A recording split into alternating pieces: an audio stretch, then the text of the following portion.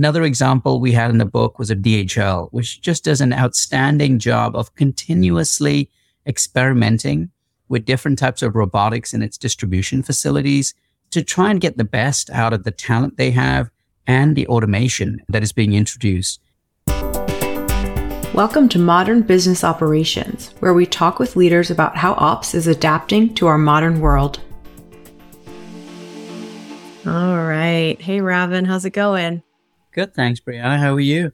I'm good. Yeah, excited to have you on the show today.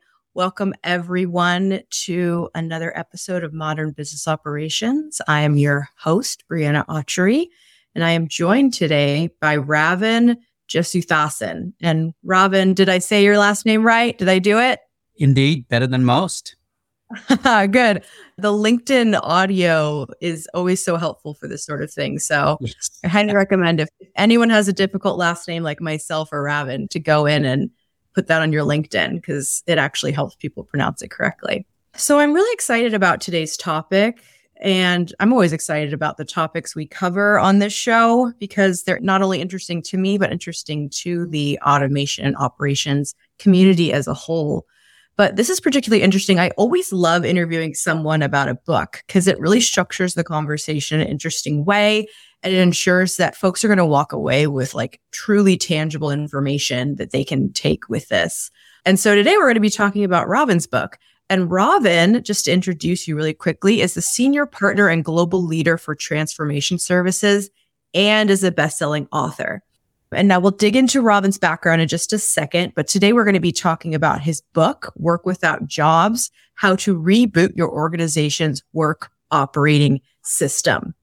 So with that being said, Ravin, I'd love it if you could share a little bit of background on yourself, how you got to your current position, what sort of roles you hold right now in the space, just to have an understanding of what we're working with here.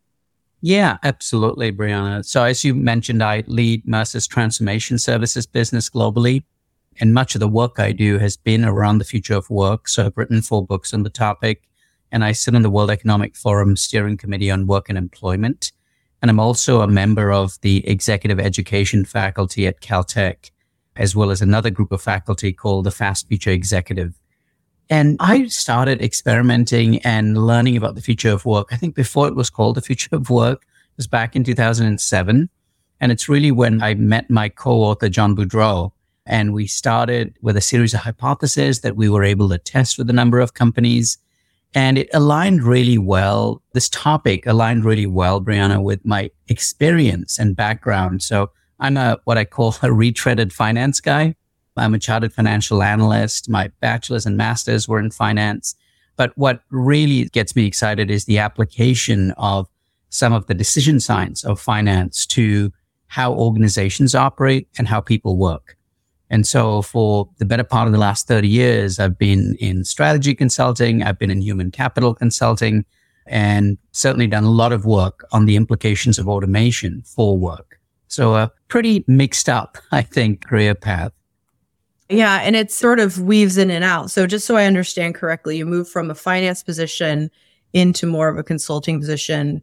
What made you make that initial leap over? I've just naturally been a very curious person, but been very curious about from going from analytics to the application and use of analytics, right? Like finance. So how do leaders use free cash flow analysis to drive strategy decisions? How do they use sort of various pieces of information from in terms of analytics and finance to make operating decisions? And then that morphed into how do they make decisions about people, right? Because they're such a variable entity, unlike a company, which can be viewed as maybe somewhat predictive and precise in you're able to write lots of if-then statements. My initial sense of the way humans made decisions was that there was a level of randomness and unpredictability. And over time, we've actually seen that it's not just completely unpredictable. It's just there are a lot more data sets that need to be brought to bear to be able to sort of analyze work and the implications of work for the experience of work. So you kind of went from sitting on the sidelines to and learning everything you could and then playing the actual game, right? That's how I look at it. Indeed. Okay. So you've written 4 books in total at this point? Yep. And working on my 5th and 6th actually at the same time. Wow. Okay. Well, I'm curious about this is totally off topic, but I think people would be interested. How did you initially get that book deal? Was it for a series? Was it for just one at a time? Are they all separate? Yeah, they're all separate. Our first two books were with Wiley. The first book was called Transformative HR. And what we wanted to do was really build on some ideas that John had started to develop in his books, things we had been writing about together in various Harvard Business Review articles and the like, to essentially bring more decision science into HR. So instead of just talking about the transformation of the HR function, which has been going on for a long time, how could HR as a profession and a discipline and a function be transformative to how companies manage their human capital? What's the decision science that underpins that? So very close adjacency to my work in finance was kind of our first book together, and then progressively took that into other areas, all related to the future of work and automation. Okay. So this is your latest masterpiece, I'll call it. Let's talk about it. So in Work Without Jobs, you explore the concept of work beyond traditional job structures. So what inspired you to delve into this topic specifically and write this book? Yeah. So this book, Brianna, builds on our last two books. So our second book together was called Lead the Work, Navigating a World Beyond Employment. And the third one was Reinventing Jobs, a 4-step approach for applying automation to work, that was published by the Harvard Business Review Press. And that first book really explored how work was moving beyond the organizational boundary. Think of gig workers, offshoring, outsourcing, alliances, different types of collaboration. And while the second explored how automation and humans can best be combined with about 130 case studies. And both books provided leaders with frameworks for decision-making, several dozen examples and case studies. But at the heart of both of those books was this big idea or the principle of work deconstruction as a critical foundation for increasing the agility of the organization to respond to emerging automation, rampant growth and digitalization, threats like the pandemic. And what we wanted to do with this book was to build on those two ideas and actually delve into deconstruction and present it as a fundamental element of a new work operating system that we think is essential for navigating this emerging world of work. Moving on, I could talk about all of your books. I would want to focus on this most recent one. So in the book, you sort of argue that traditional employment structures are becoming less relevant. And this kind of goes into your idea of work deconstruction. Could you provide some examples or case studies that demonstrate how this shift is taking place and the benefits of offering it to individuals? Yeah, absolutely. So in the book, we had literally dozens of case studies, and I'll just highlight a couple.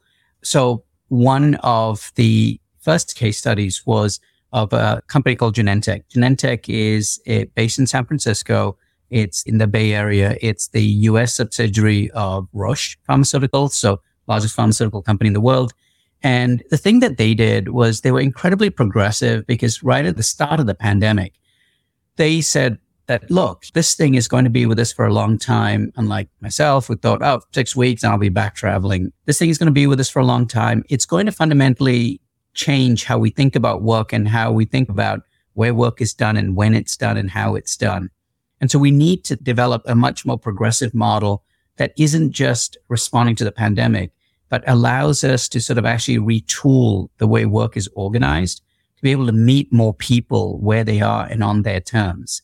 And so they use this notion of deconstruction as a way of moving beyond the headlines of a job to basically create a much more equitable and inclusive approach to flexible working that was based on the elemental tasks and activities that people did, as opposed to these one job titles like I'm an accountant, so I get to work remotely whenever I want, and you're an R&D scientist, so you have to be on site, etc. But actually, by getting to the tasks and activities, they saw where they could inject flexibility into all types of work.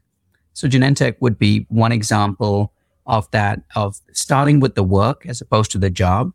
Another example we had in the book was of DHL, which just does an outstanding job of continuously experimenting with different types of robotics in its distribution facilities to try and get the best out of the talent they have and the automation that is being introduced. And instead of doing what many companies do of leading with tech, they actually lead with the work, which, as we've shown in that third book I mentioned, that the companies who lead with the work get to consistently and sustainably much higher order outcomes than the ones who merely just throw tech at a problem, who see a more binary narrative between the talent who's doing the work today and the technology that's coming.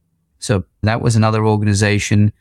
Third example, very large European insurance company, which essentially, given its shortage of data scientists, he moved to a much more agile cloud-based construct where that talent was connecting to work seamlessly through projects and assignments, as opposed to being captive in one part of the organization and not being able to get to work where their skills were needed across a global enterprise. And they, as a result of this new structure, this democratized boundaryless work ecosystem, saw a 600% gain in the productivity of their data scientists over an 18-month period. So 3 pretty different examples of how some of these principles have played out. This episode is brought to you by Tonkin. Tonkin is the operating system for business operations, providing businesses with the building blocks to orchestrate any process with no code or change management required. Contact us at tonkin.com to learn how you can build complex processes fast. And if you're interested in staying up to date on all things business operations, join the Adaptive Ops community at operations.community. So you mentioned starting with work instead of the job. Can you elaborate on what that means? So what I mean by that is today in any job, every job is made up of activities and tasks and that make up what that job is. But the job often can be very limiting because it might be a job in one part of the organization. And having a job doesn't allow you to see at a more elemental level, what are the tasks that are there? Are those tasks best done in that part of the business versus being moved elsewhere? And so at the heart of this notion of deconstruction that underpins work without jobs is this notion of starting with the activities. It's really 4 principles, right? It's starting with the activities that are there today and the ones to come, not how they're organized into jobs or functions.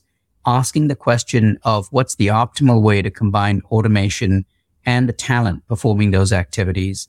Once you figure that out, for the work that's going to be done by the talent, what's the best way for them to connect to the work? Should it be a job, which might be the right answer, but increasingly the right answer might be it's actually not a job. It's someone who is a gig worker or someone who is doing an internal gig. It might be centralization. It might be offshoring or shared services. And then the 4th principle is how do we consistently reduce the frictional cost of work so that talent can connect to work as it emerges, unbounded, if you will, from many of these legacy constraints of I'm in this job, in this part of the world, in this function, etc., as opposed to I have the skills to do the work and I'm going to contribute to solve these problems and use my skills to address them and thus contribute to the mission of the organization. So what you're proposing is leadership or whomever remove everything from the equation and just look at the work that needs to be done across the entire company and then assign that out specifically to individuals based on their specific skill sets, as opposed to like, this is a job and you only do this. Am I understanding it correctly? That is the long-term nirvana. And what we lay out in the book is kind of that journey map for getting there. Because, at the heart of this, Brianna, if you think about it, right, we've had this thing called a job for about 140 years. And we have, in that time, all of this institutional legacy and leadership muscle and programs and processes that have been built up to make this thing called a job work.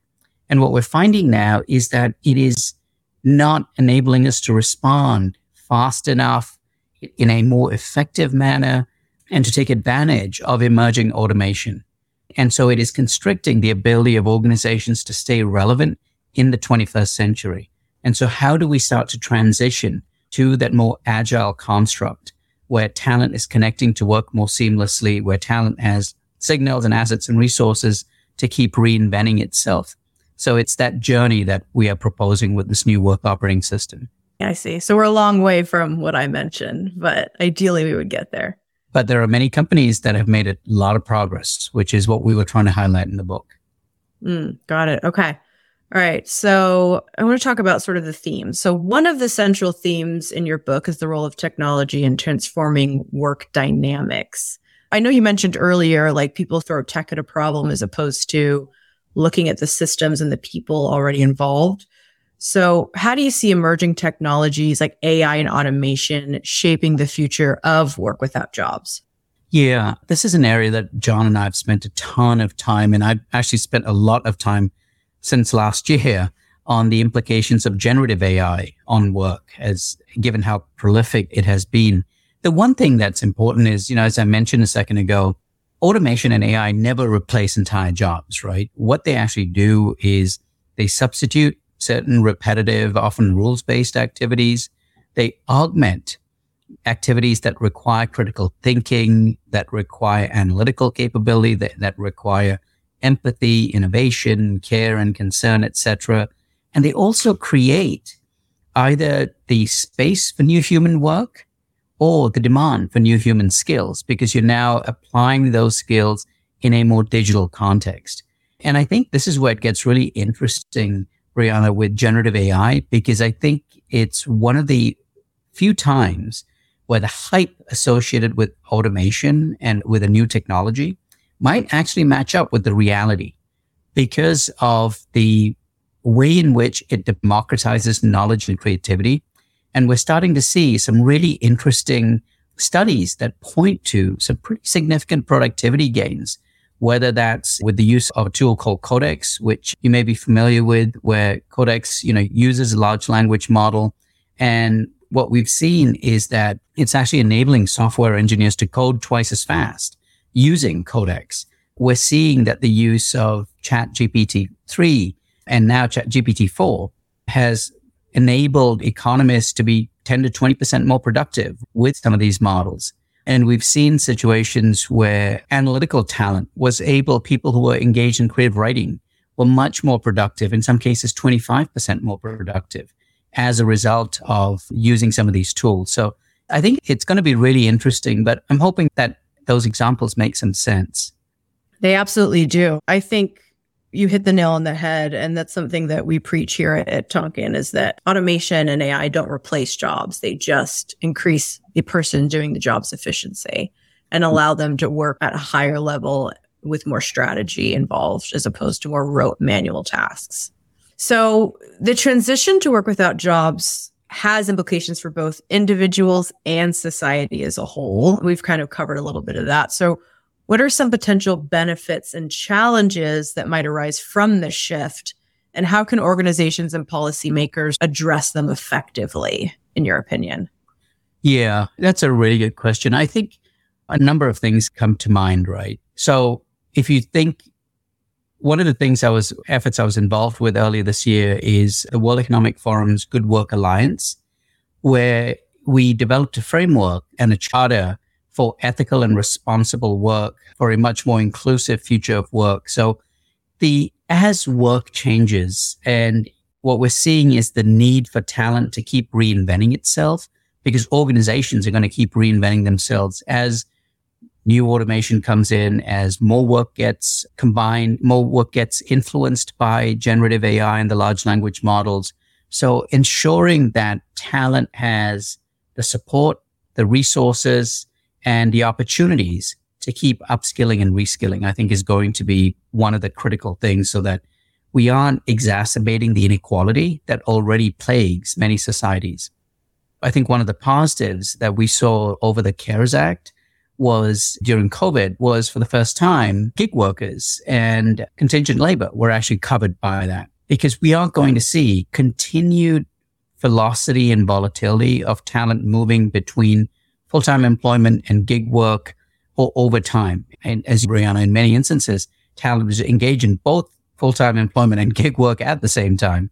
But as more and more automation comes in, as we see more volatility in the economy, ensuring that we've got a safety net that is much more encompassing becomes really important. We've seen in a number of countries like Singapore and in France, the government's actually being really mindful about how do we extend those safety nets to ensure that people have the opportunities to reskill and upskill as their work is changing. We're seeing the half-life of so many technical skills shrink dramatically. Professions that have existed for, hundreds of years now have a half-life of, in some cases, less than 10 years. As skills become the currency for work, do we have not just access to learning resources, but support systems like childcare and stipends, etc., to support people while they are upskilling and reskilling? So I think those are going to be some of the things that we need to ensure that we have a much more inclusive future of work rather than what we've seen for the last 30 years where inequality has just been exacerbated as a result of some of the technologies we've been using. Yeah, that's a really good point. And, if you look at the structure of things today, there's so many opportunities to learn, but in terms of you could get a full degree in anything at this point for free on the internet, but the validity of that and putting that into practice is a step that I think we haven't quite figured out yet. We've put all the information out there, but we haven't yet taught people a way to okay, now I'm going to take that and actually have a full-time job that works for this role and the skills that I've learned. Yep. Yeah. So I think that you're right. That's going to be definitely a struggle. Okay. So before I move on, any last thoughts or messages you want to get across about this book? Beyond buy it? Well, actually, we have a free resource available, which is kind of a preview of the book. It's about 20 pages long if people want to look at it. And it's on the website, www.workwithoutjobs.com. And so you'll be able to get a preview of the book so you know a little bit about it before you buy it. Yeah. So, okay. So definitely go to workwithoutjobs.com to buy Robin's book, Work Without Jobs. I'm going to be buying it. I did a quick skim and I'm excited to dig in more. I think that knowing about this, even if it's not your area of expertise, is really valuable in terms of how you look at your career moves, where you're going to be working, how you're going to apply certain skills to certain roles. So I think anyone having access to this information is highly valuable. No, Robin is not sponsoring the podcast. He's just a guest, but I think his book is definitely worth checking out. So I would highly recommend it. Okay. So I ask everyone this question at the end of the podcast. What's the best advice you've ever received in your career? So I'm a really big fan of the futurist Alvin Toffler. And there are so many things that he predicted that I've seen manifest the last sort of 20 years or so. But the one thing that he said that has really been kind of almost like my sort of touchstone, right, for my career was he said the illiterate of the 21st century will not be those who can't read and write. It will be those who can't learn, unlearn, and relearn. And I think that is so absolutely spot on for what is being asked of not just individuals, but organizations.